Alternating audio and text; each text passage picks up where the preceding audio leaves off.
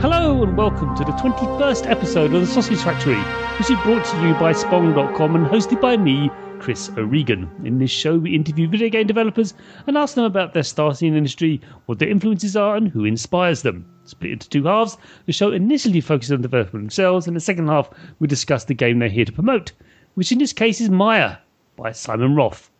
Simon, please introduce yourself, who you are and what do you do? Hi, I'm Simon Roth. I'm obviously, as you said, the creator of Maya. I'm a programmer slash artist slash every other small bit of games development that I want to do. I'm an indie dev, so I'm effectively working on my own, but I have a small team. And yeah, I'm creating my kickstarted dream project, which is effectively Dungeon Keeper in space mixed with Dwarf Fortress and a whole lot of other influences that are very Molyneux-esque. Oh yes, only not under over-promising, under-delivering. No, you haven't done that at all. Sorry, but that's true. Everyone knows it. I know it's just Mr. Molyneux, bless him. I loved Populous, and then it kind of petered out. But well, I have a current policy of.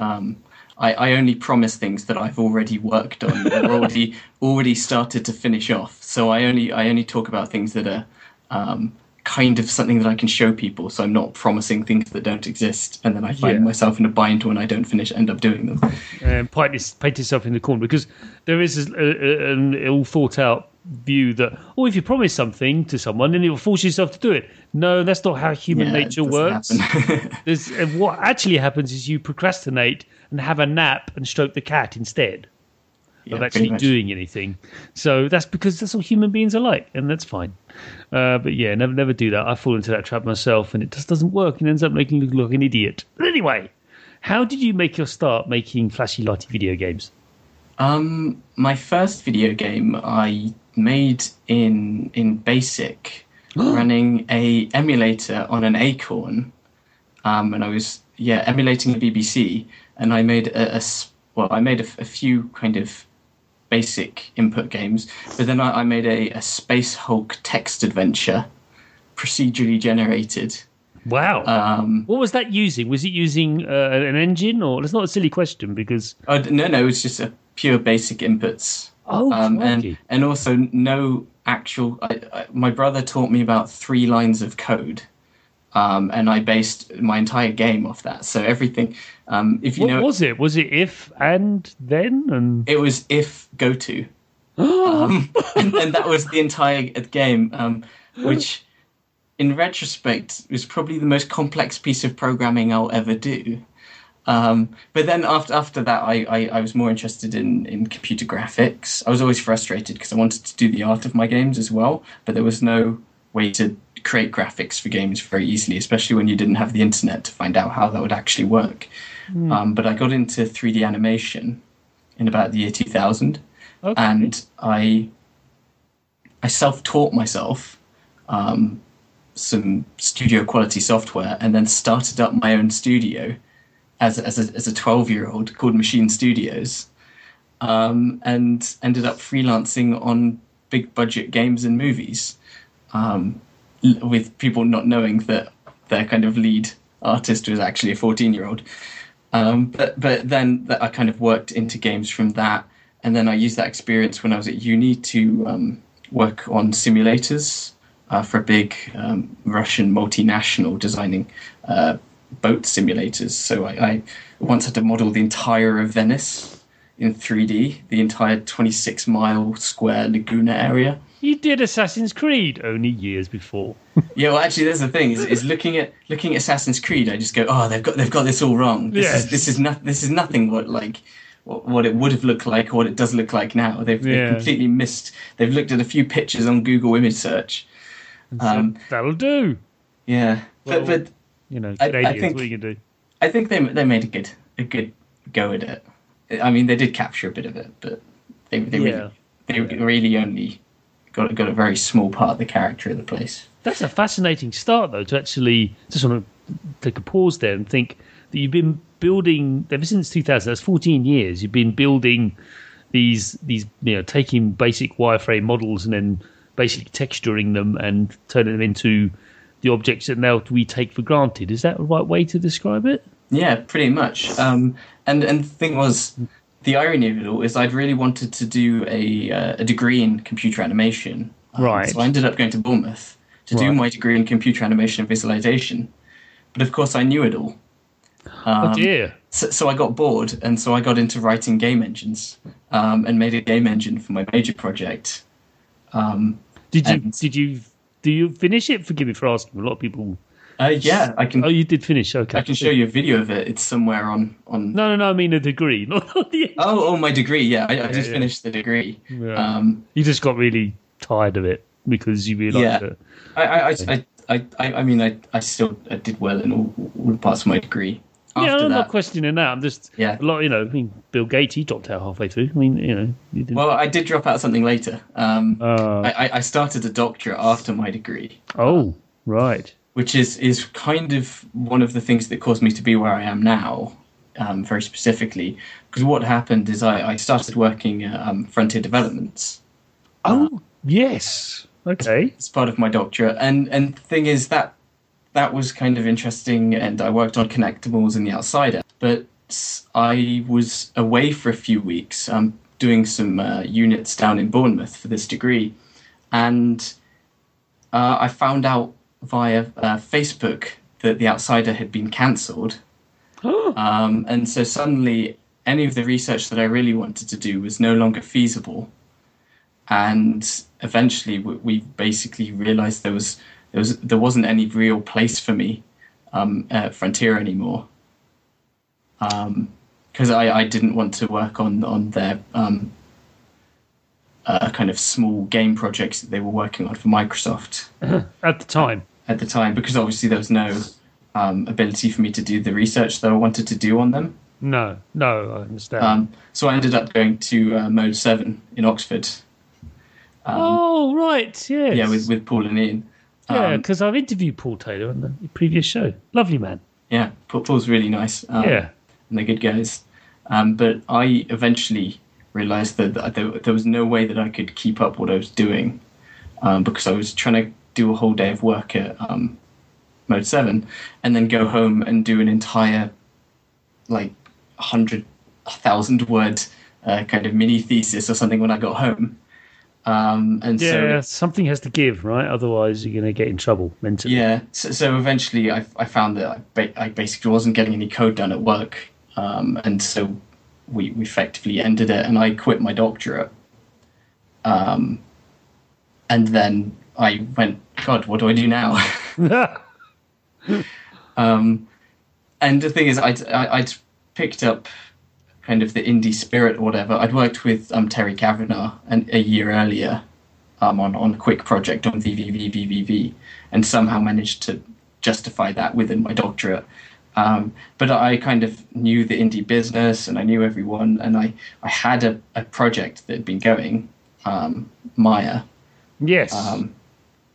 And I went, well, I knew that Kickstarter would be coming out soon, and I had a really strong vision for the game. So I thought, I'm just going to try and make this and see what happens. And yeah, it's obviously turned out quite well. Yeah, because I remember seeing you about 2 or 3 years ago. It was at Res, I think. You did a game jam with Mike Bithell. It was quite funny. That was hilarious, because the theme was just bizarre. I think it was religion or something like that. Oh, Resurrected? Resurrected, yeah. That's right. Someone did the resurrection of Jesus. It was rather dark, but you went another way. But yeah, I think it's from when you and I first encountered each other, because I know a lot of people too. This is one of the reasons I'm driven by this show, is I know lots of people. And I see lots of people at expos and that sort of thing. So yes, well, that's really bringing us up to date, and it's a fascinating tale. I mean, when I was a kid, I did some coding. I mean, I started with the if and stuff, and then I went on to work out collision detection and stuff like that. And I could then use that to make games to shoot things and that sort of. So I got that far, but then I went spiraling off into another profession. But it was pretty good advance really, figuring out collision detection at that age. Yeah, I don't think I ever got that far. No. That's the thing, is I got stuck on on getting graphics or stuff like that, and then went nope, and then gave up. Yeah, it was maths, lots and Yeah. lots of maths, and like, oh, this is quite complicated, but I can get this, I can do this. Cool. Okay, so what are your biggest influences? You've already hinted at them, and maybe I think before you talked about the show, but you've already hinted a little bit about what has influenced you in creation of Maya. But what's the thing the biggest thing? It could be anything. It could be a person, a hat. It could be anything. Oh, I don't know. Or probably Peter Molyneux then. Right. Because I grew up in early 90s playing Bullfrog games. Okay. And while saying Peter Molyneux is maybe a bad thing, maybe Bullfrog is... Yeah. Because Theme Hospital and kind of Dungeon Keeper are games that I can go back and I can play now. And they still hold up, don't they? Both of them. Dungeon Keeper especially. It is a bit muggy, but it's, visually, but the core of the game is still there. Yeah, and it's really, really strong. And I was streaming it just the other day. And people were fully entertained by the stream as much as me playing any other game that could have come out. And it could actually pass for a modern indie game.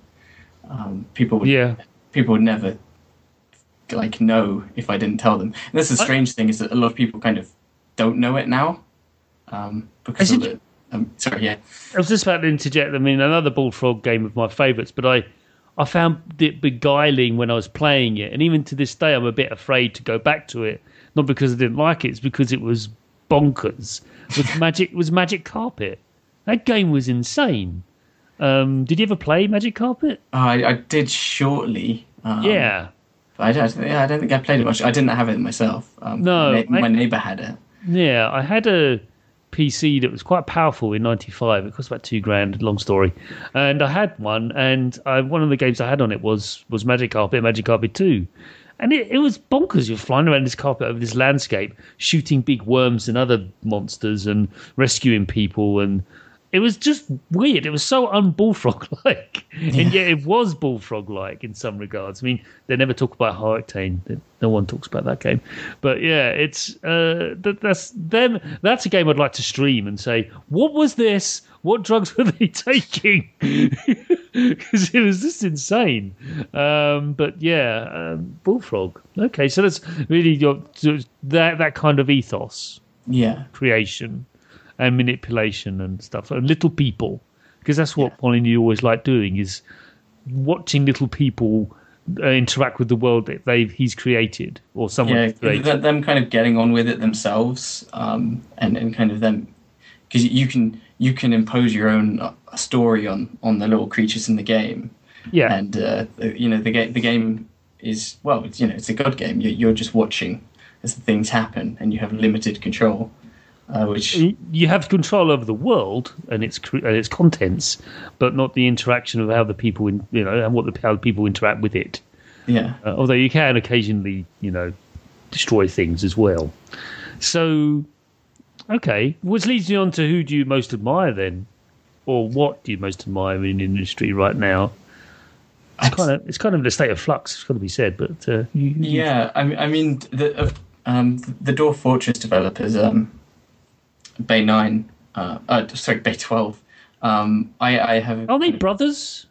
Yeah. Yeah. The Adamses, isn't it? Yeah, I think so. I've never played it myself. Go on.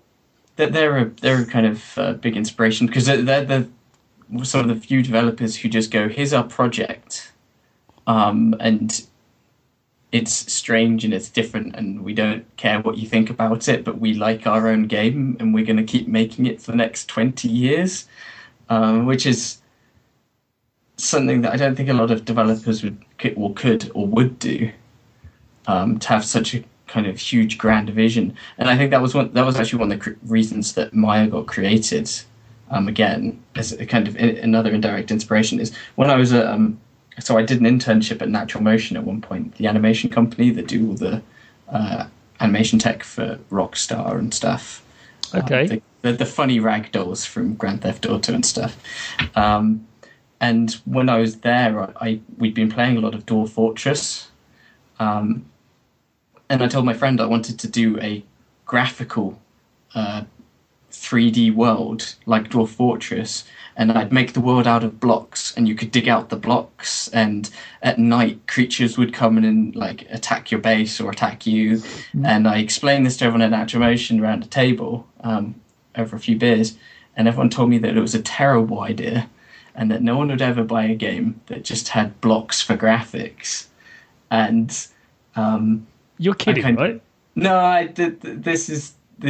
My friend still mocks me over this because he told me it was like he literally, and that's a terrible idea. And I discussed it with people, and it was either do that or a fancy engine tech demo test for my my degree. And so I ended up doing a fancy engine rather than this game made out of blocks. And while I don't think it would have ever turned into Minecraft, it is quite funny that everyone, like, I have quoted from very high up people in the games industry, very respected people now, that this game would never sell. No one would be interested in it. Happens. The history has a tendency to repeat itself. Yeah. Going back to your front-end development, so I remember seeing an interview with Mr. Braben. Or was it? Yeah, it's Mr. And he was saying that he was told when he was touting Elite around various software developers publishers back in 1983, 84, that no one would buy it because where's the score? Yeah. There's no end to this game. It's too complicated. Please go away. But I still get that now because people go, oh, you can't sell an unfinished game. No one wants to play an unfinished game. Well, I have 40,000 people who've got a copy of the game now, and quite a few of them are playing it by the look of it. I think that's related to the other taint of games being put up there that clearly aren't finished and nor never will be developed or finished in any way, which doesn't help you or any other honest and developers out at all. So I think that's what the thing is, and as a consumer, as you are as well, which people seem to forget. It's the other reason why I have this show, is there are people behind the code, everyone. Yeah. There's people behind the code, and they do want to, do things for the best. And this is what this is about. And it's a form of crowdfunding, I believe, but it also is a way of the audience helping the creation of the game itself, right? Yeah. I mean, because one of the things with Maya is like I really do involve the audience, and I do talk about the issues of the game, and I will, discuss why I make design choices and things like that, which a lot of other devs aren't used to, and have no interest in doing. If you can break it down like that in a logical fashion, and if you give people positive choices, like, well, we've got 3 ways we can do this. Which one should we choose, for example? And that's one way to do it. Well, usually it doesn't even come to that with me. It's usually people people trust a lot of my decisions. Okay. But usually they want to know why, and by forcing myself to have to tell them why, I have to actually kind of go through my own decisions in my head over and over and pick them apart, because they're going to pick me apart if I don't. Yeah. And so by doing that, there are a lot of like decisions that otherwise would have just been I'd have quickly made in a hurry and never thought about much. But this makes me have to make like very careful decisions on everything I do, which means that there's no things in the game which are just going to be there because everything is there due to having me have to choose for it to be there, which for Maya is really important because the depth and complexity of the game in its final iterations is going to be insane. So throwing stuff in without properly thinking about it would be a very poor way to do things. Yeah, and you'll end up breaking things and without you realising, which happens in Dwarf Fortress and other games of similar ilk all the time. But, what are you going to do? It's just the nature of game development of any form, of any type, which leads me on to my last question about you, and then we can go on and talk about Maya. What are you playing at the moment? And it can be anything, by the way, because I do tabletop as well, so it can be anything. Well, I'm playing. We're doing regular nights of Armor 3, which I kind of it's strange because I wouldn't think it's the kind of thing that I really spend a lot of time playing, but it's really due to having to like do really strong teamwork and skills and communication, the game, when it comes together, it becomes so ridiculously satisfying to be operating like a real military unit. They're playing Armour Online. It's really good, and they added a new mod called Zeus, which one player gets to play as effectively a games master or a DM, and they can just like spawn things in the world or make events happen, and so they can craft a story for you. So yeah, it's weird because it's almost like tabletop role playing now, because you have your dungeon master and people are kind of interacting with the world he's creating on the fly, which is something not a lot of games have really done. There's been a few attempts at it, it's got to be said, and throughout about 15 years since the internet's been around, there's been attempts at having one person who's like guiding various things and everyone else on the ground or whatever is actually interacting with that. It's been tried to varying degrees of success, but to hear that Armour 3 has a mod for it is amazing, and also not surprising because it's Armour and it's that's what the game's like. You must have a regular crew of people that you play with. Well, it's kind of a bit loose at the moment. A few people drop in from time to time, and that's the thing is because it is like bespoke. We can do 2-man missions or 6-man missions or 70 or 80 people in a huge armored tank column. Going between objectives and things like that, so it can always be a different game, and that's the thing. This tool set is their tool set is effectively like a rule book, and they just hand you the kind of game world book like an RPG or say, and you can put together the missions. But it is like contemporary weapons, so therefore, if you see a muzzle flash in the corner of your eye, you're probably going to die. Yeah. But there's a lot of the number of mods is absolutely crazy, obviously. Right. And so there are people who play like the Vietnam War. There are people who like are doing like the Falklands, right, and also in like historic battles and things. And it's really. It's surprising. It's really interesting because they've embraced that their game is not a prescribed game anymore, but just a tool set for people to build their own games. So the only mechanics is the actual physics of the weapons and the equipment and the vehicles and stuff, and the interaction with all those things. Yeah, but everything else is up for grabs.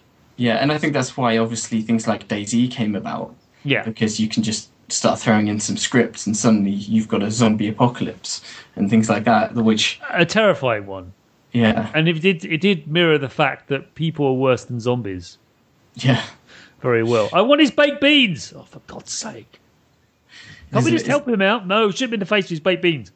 It's a bit crazy how many people are complete psychopaths in DayZ. It is. It does worry me somewhat. It scares me. Yeah. But then again, you read comment sections on any video game website. Maybe it's not that surprising. Yeah. Anything else? Well, I've got a theme hospital installed on my desktop currently, which gets fired up occasionally.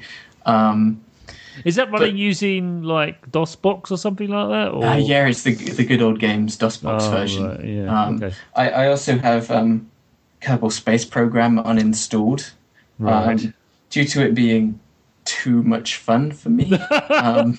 Get away! And get ye behind me! Get away! People were complaining that some of the Mayor updates could have been bigger because they saw my Kerbal Space Program projects, and I'd launched a kind of 100,000 part mission to kind of explore moons the other side of the Kerbal solar system, and these missions take like days and days of real time play to do. And I was like, while it's not actually eating into my life, I need to actually stop playing before it does start eating into my life, because it is really fun and it's really good. It's educational. It's actually taught me some things that I didn't really realize about things like physics and stuff. Newtonian physics and gravity. Yeah. Slingshotting around various planets and large spherical objects that orbit the world. Or the sun. Yeah. Or the sun itself, but yeah. A few of my assumptions about how that I could do those different orbit types and slingshotting around other planets kind of turned out wrong, and things like that. And that's actually forced me to like look up some of the physics behind it. It's actually helped me in a weird educational fashion, which I don't think a lot of games have really ever done. No, you're right. I've never really had to look up real science behind stuff, apart from the development of my own game. Which yes, that's a good segue. Although we shouldn't call it a segue because now I've called it that. It's no longer a segue. But yeah, second time I've done it. Second time I've done it. Did it last week as well. Sorry, listeners. I'm really sorry. But it does let us move on. Unless you've got any other games to talk about, I don't mind. Oh, I don't know. I'd have to fire up my Steam list to be honest. Yeah. I finished the Batman Arkham City. Oh yeah, how did you like it? Recently, it was all right, and I think it was well done. I'm a bit concerned. The first one, or I think I preferred it over the first one, but then at the same time, there was some kind of very negative features about it. Like the characterization was a bit weaker, and while the big world added a lot more exploration to it, it also kind of sort of diluted some of the action down when you're flying around the thing and you're trying to find somewhere, and it destroyed a bit of the pacing that would have been kind of instant in other places. I'm also, but I don't remember Batman going, "Is it left or right down this street?" I can't remember. Like, you're Batman, or failing to make jumps and then you just bash into the wall and you're like, "Oops." Yeah, that's not very Batman-like, is it? Yeah. My last thing I was playing is the Dishonored DLC. Okay. Which was, as DLC goes, really quite excellent. And then some of the missions and kind of storytelling is perhaps better than the base game. Because the character you play as the assassin, I can't remember what his name is. But he's very conflicted and an interesting character, and you find out his motivations. Whereas in the original, you were playing a silent character who didn't really have any very clear motivations. The story, it was there, but every aspect of it was entirely predictable, and it was okay written, but it wasn't nothing to get excited over. Whereas the DLCs got a lot more interest, a lot more character. The missions are obviously smaller, but in the same way they're much more condensed, and so you feel like the gameplay's got a lot stronger due to these perhaps contrived missions, but they really show off all the mechanics a lot better than the base game. And actually, it's a lot harder. I may be playing on a harder difficulty though, so that might not be right. No. But it's really quite good for DLC, and even for a base game, it's better than from what I've seen of the new Thief game, which is what I would be playing had it been any good. Had it been any good? I loved the first Thief until it got to the zombies. You can't hide from zombies. Come on, the whole point of Thief is hiding from people and smacking them behind the head and dragging off the body. But no, you can't do it with zombies. Things. My first introduction to Thief was actually Thief 3. Okay. Which apparently is completely blasphemous, and I reasonably enjoyed Thief 3. I never finished it because I had a hard disk corruption and lost all my saves. But I actually found it quite good. And then I tell this to people who love the original Thief games, and they get very angry at me. They do, yeah. The second one is meant to be the pinnacle of the series, but I may be heretical saying that too. Oh, whatever. Just enjoy your games, everyone. Stop yelling at each other. Yeah. So, with that, let us move on to the second half of the show, which is you and I chat about Maya.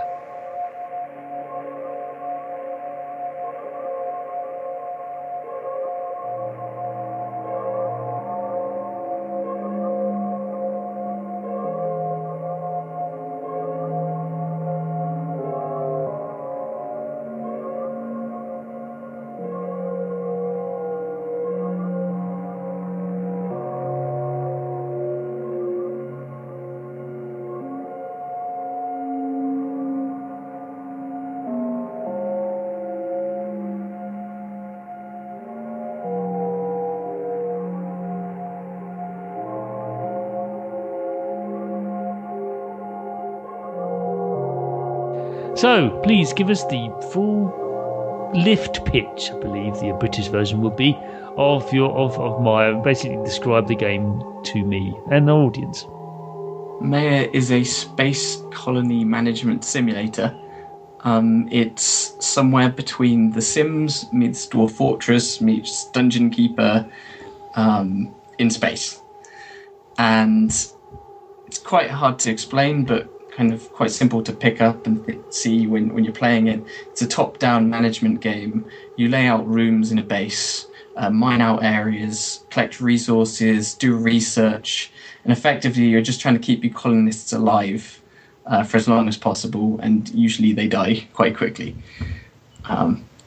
It's hard. I always struggle pitching Maya, just because the complexity of the game is goes far beyond the face value of it, and everything in the game world is simulated. So the amount of rainfall and the amount of light hitting the plants in the game world affects how much they grow, and each plant is an actual simulated object that has its own kind of place in the world. Every creature or every colonist has their own wants and needs, which they're working to to fulfill. Yet the colonists have overall needs of the colony that they need to fulfill in the orders that you're giving them.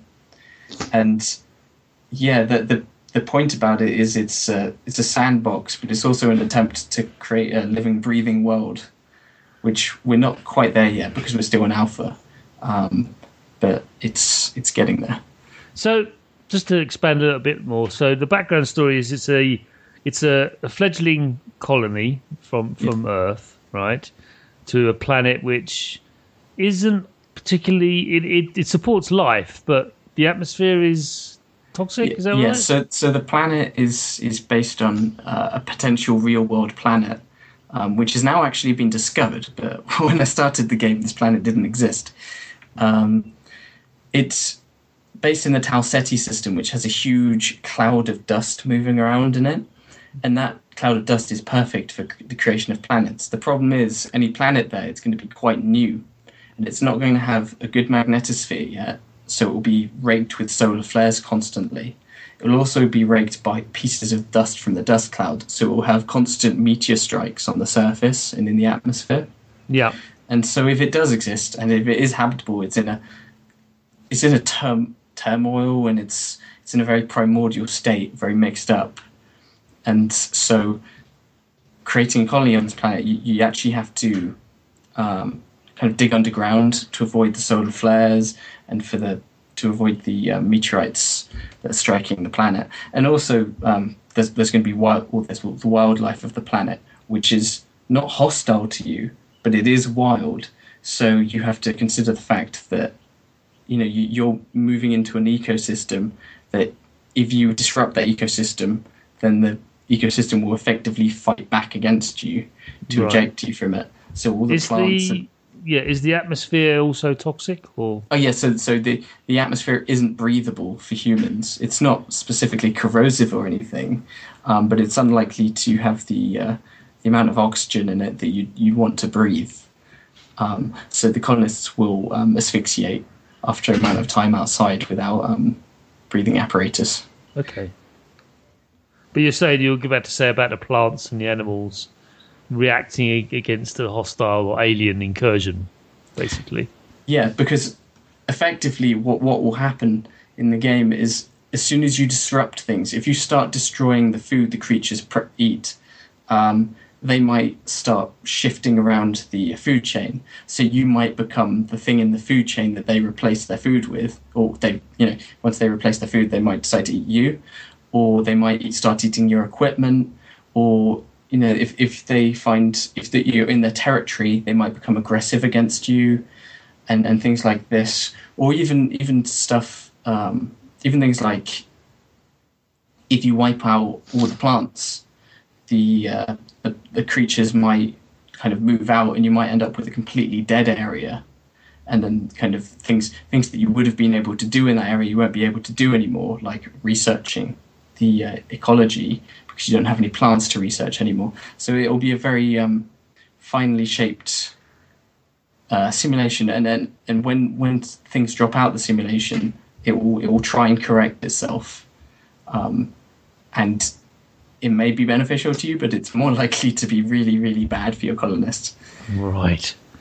So let's move on to something I experienced when playing the game. Is it plays heavily on the concept of being on the brink of failure while you're experiencing the game. You're always on the teetering on the edge of this is going to go south very quickly, very fast.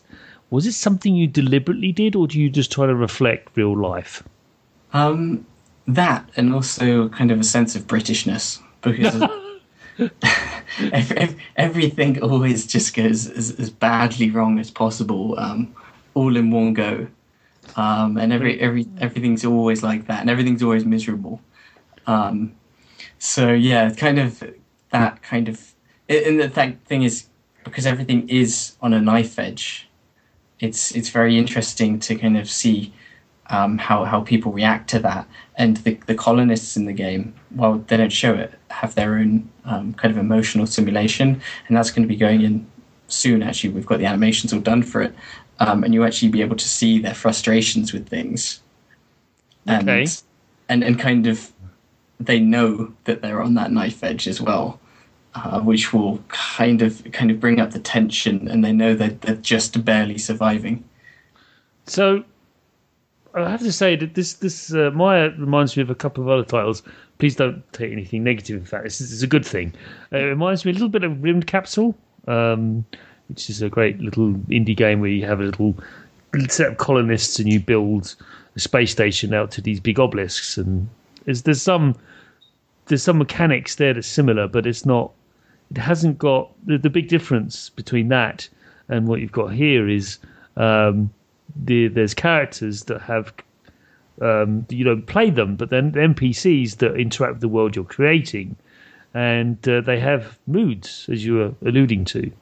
I mean, there's another game called Darkest Dungeon, which I did an interview for, and they have a similar thing where they have the characters suffering from mental stress as they kill big orcs and monsters and what have you, which is something that most RPGs don't deal with, because surely they'd be sort of having post-traumatic syndrome after going through a dungeon that's full of monsters they have no business being in the first place. Is that there seems to be a trend for, well, not a trend, but it seems to be popping up all over the place, the idea that you can actually explore, I'm going to say it now, this sounds a bit pretentious, but the human condition. Is that something you think that's driven you to make Maya? Yeah, well, definitely. I mean, when I played games when I was younger, whatever, often people put their own characters, and then they come up with kind of personalities or whatever for the creatures or players in the game. And I remember things Boat Murdered, which was a kind of a save file thing, which they did with Dwarf Fortress players, where they told their own stories of their bases. Right. And it's something that's been woefully neglected, which is really giving characters in the game their own psyches. Obviously, before perhaps it wasn't feasible to do that, and so many games have been focusing on kind of graphic fidelity and making things exciting and quick for the player with very little introspection on everything. And I guess that's what's good about indie games, is you can go, let's actually think about these characters. Because that's the thing with Maya, people complain that you don't have many colonists. The maximum that you can have now is about 12. And people are why can't I have a huge burgeoning colony? It's because I want people to zoom in and really look at the characters, and each one of them has a Kickstarter back ahead. Yeah. So those are actually real people who pay to be in the game. And it's weird because one of the characters, I don't know if this is a bug or if it's just because we're projecting it onto him, but he's really lazy. And he's one of our players in our IRC chat. And so we're always mocking him. And if there's a screenshot of a bug of one of the colonists who, like, oh, there's a bug and he's not getting out of bed ever, and it's always him. or he never builds anything, and it's always him. And it's like, what the... and I can't tell if it's because people have got it into their head that he's lazy, and so, but completely, it may just be complete chance, but it's really weird. And but that's the thing, is like, I want to effectively get that depth, so when the weird things do start happening, people realize this because of the simulation. Like, we had a bug at Rest where people weren't building things really much at all. Yeah. And I found out that it was because I added some code which simulated stress feedback loops. So if a character was stressed about doing something because that thing was really important, they'd actually become slightly less able to do that thing. Yes, that's true. But interestingly, that caused my code to then go, well, then they get more stressed about it. And then they become less able to do it. Less able to do it to the point where they can't do it. To the point where they all became completely crippled by stress. And it was just... It's interesting because that's actually... that's effectively... that's a real condition that some people suffer from. Complete, panic attacks and breakdowns. That's right, yeah. So actually, kind of building these models is fun, and then... Or it's not fun, but it's interesting, and character coming out of the simulation. People saying, oh, I know this character likes this more. Even though some of the stuff, like preferential treatment of activities, isn't in yet, due to bits of code coming together in specific ways, the characters end up effectively having personalities and stuff already, which is weird, but fun at the same time. And hopefully, when I can actually start showing this more with animation, people will appreciate what kind of depth we want to put into it. And I do hope more indie games do really explore that. They are. Like I said, yeah. I've got to pitch it to you now. I mean, Darkest Dungeon. Do have a look, and you can listen to the show that I did last week or the week before. I cannot remember, but it was a great show, and it was talking about that very thing of, these characters, you're putting them through hell. Don't you think they'll get a little bit freaked out? I played a demo of theirs, and the priest that was with you, she lost her faith. She goes, I can't do this anymore. I was like, just do your job. You've got one job. Just do it. She's going, no, I can't do it. I'm freaking out. This is just too much for me. So you're right. There should be, I think, retrospective actions in games is a good thing. Just to reflect on what you're doing and consider the consequences of your actions. Well, I always remember there was the infamous Edge review of Doom where he goes, "Oh, if only you could talk to the monsters." And people do roundly mock it, but he did, in a kind of obtuse way, have a point.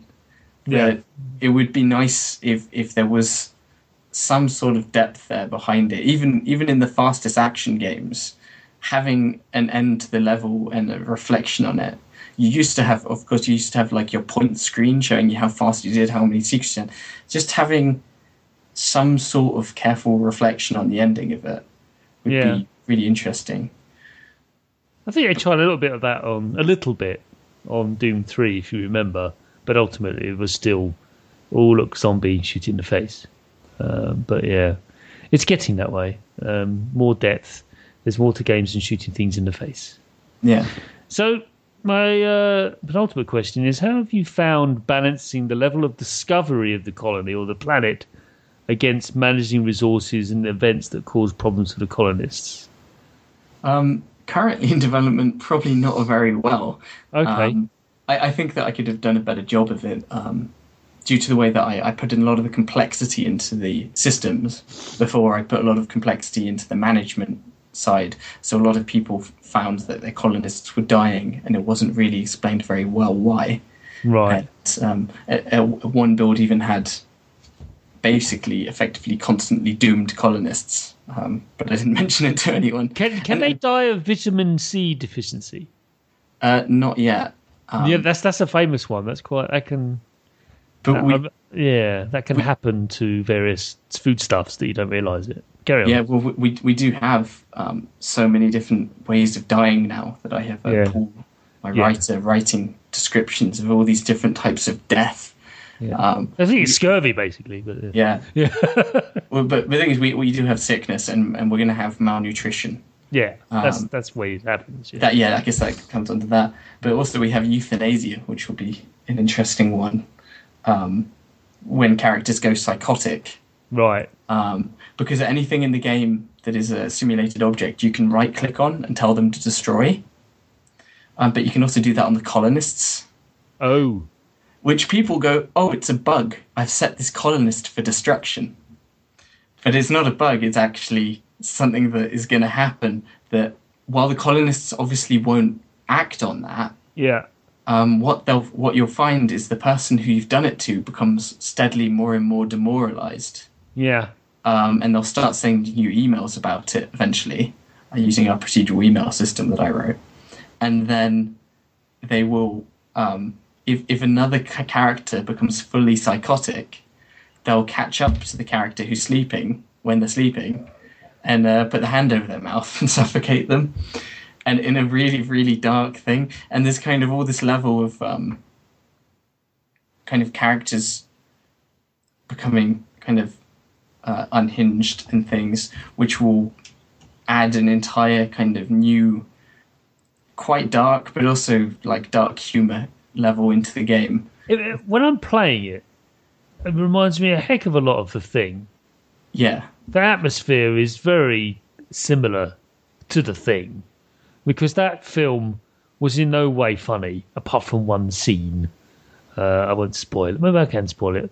But it's when their head fell off and then the legs came out and it went skittering off and then said, oh, that's right, you got to be fucking kidding me.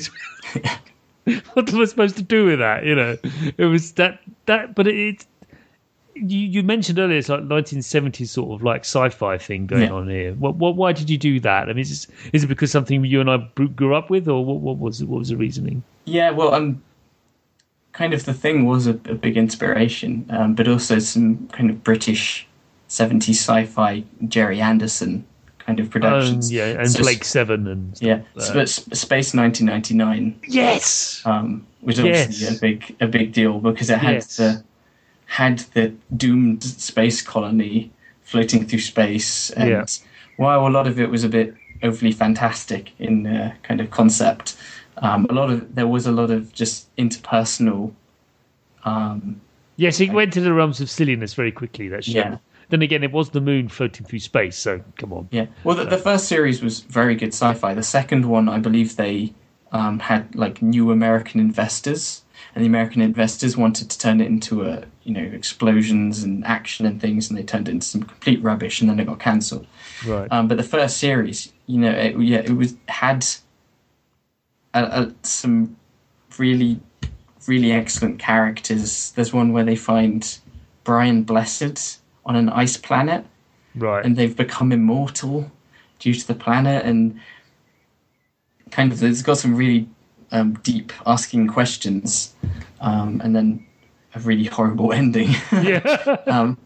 But all that, and obviously another influence was Douglas Adams, who was, is he 70s? I guess he's 60. He was it's 80s, late 70s, early 80s. Yeah.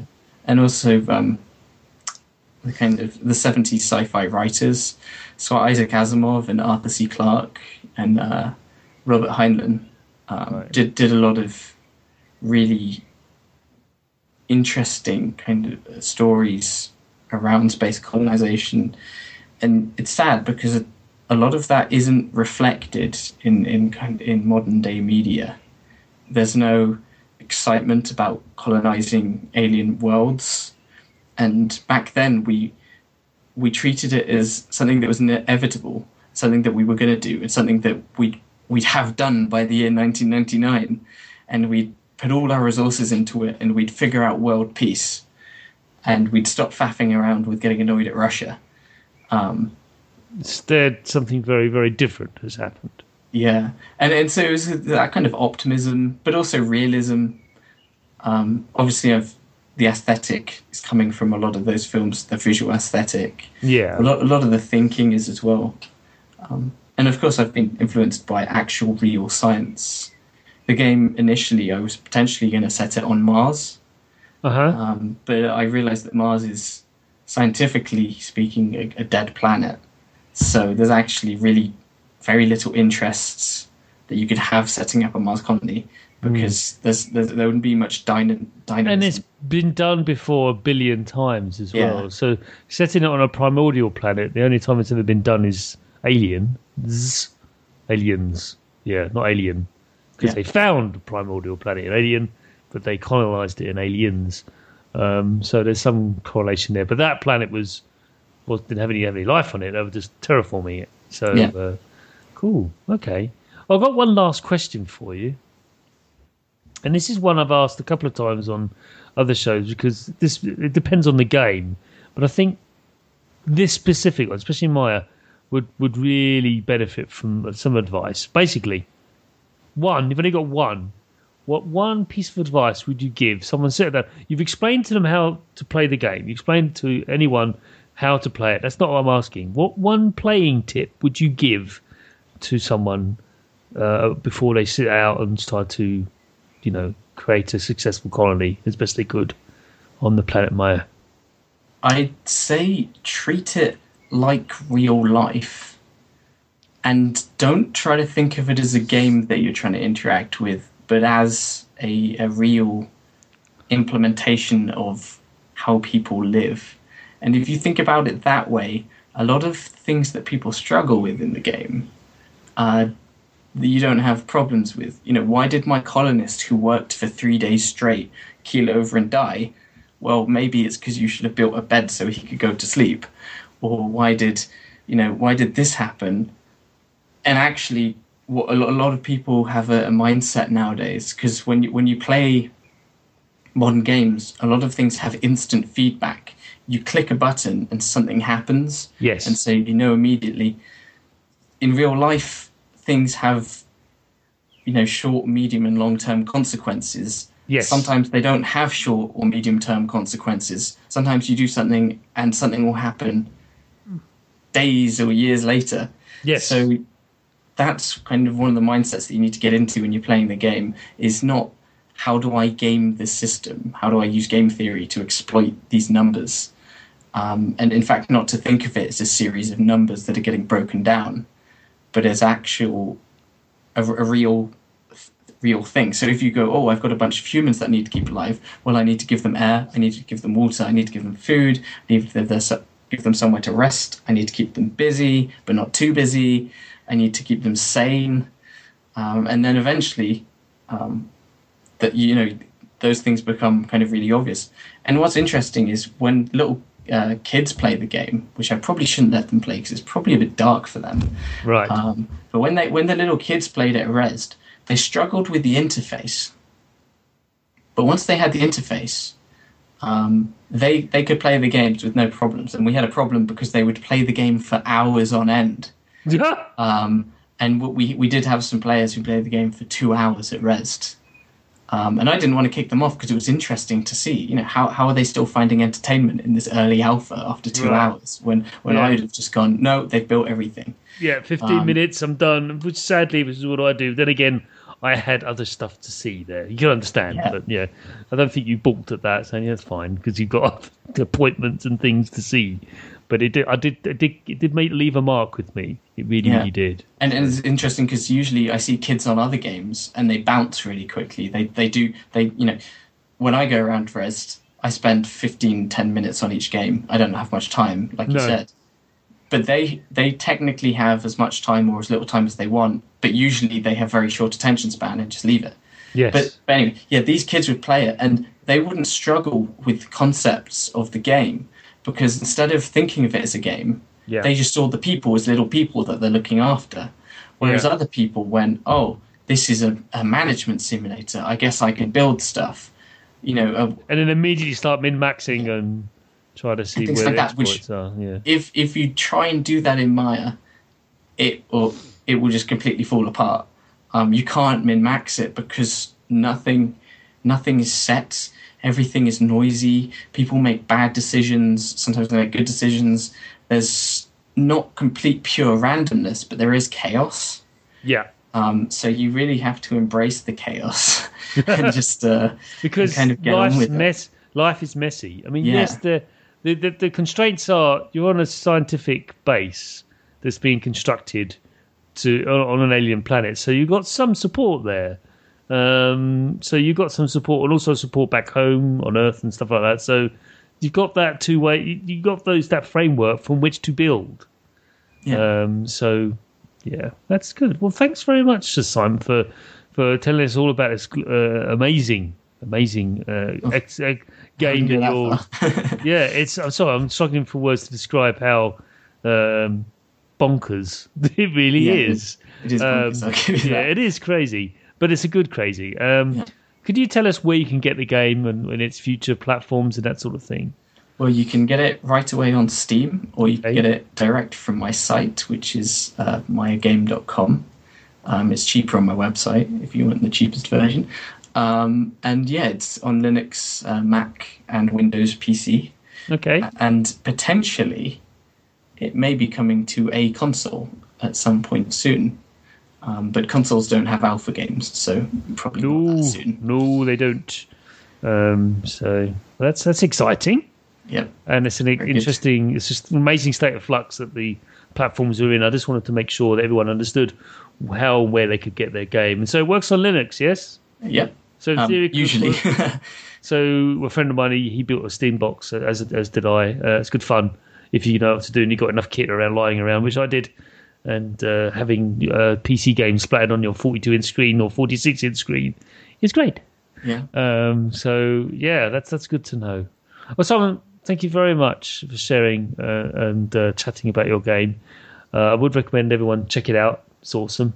It's different. It's, as you can hear from our chat, it's very unique, and it's something you should really experience before we can really describe it anymore. Otherwise, we're just talking in circles. So, Simon, thank you very much for your time. Thank you. And so ends another episode of The Sausage Factory. Do leave us an iTunes review, and you can also, don't forget, listen to us on Stitcher.com. So just go to Stitcher.com and you can stream the show from there. You just look up The Sausage Factory and you can find us. That'd be great. You can follow me on Twitter at Chris O'Regan, no apostrophes. And if you want to email me any feedback on the show, or actually you're a developer, you listen to the show and want your game featured on it, please do email me at chris@spong.com. Bye!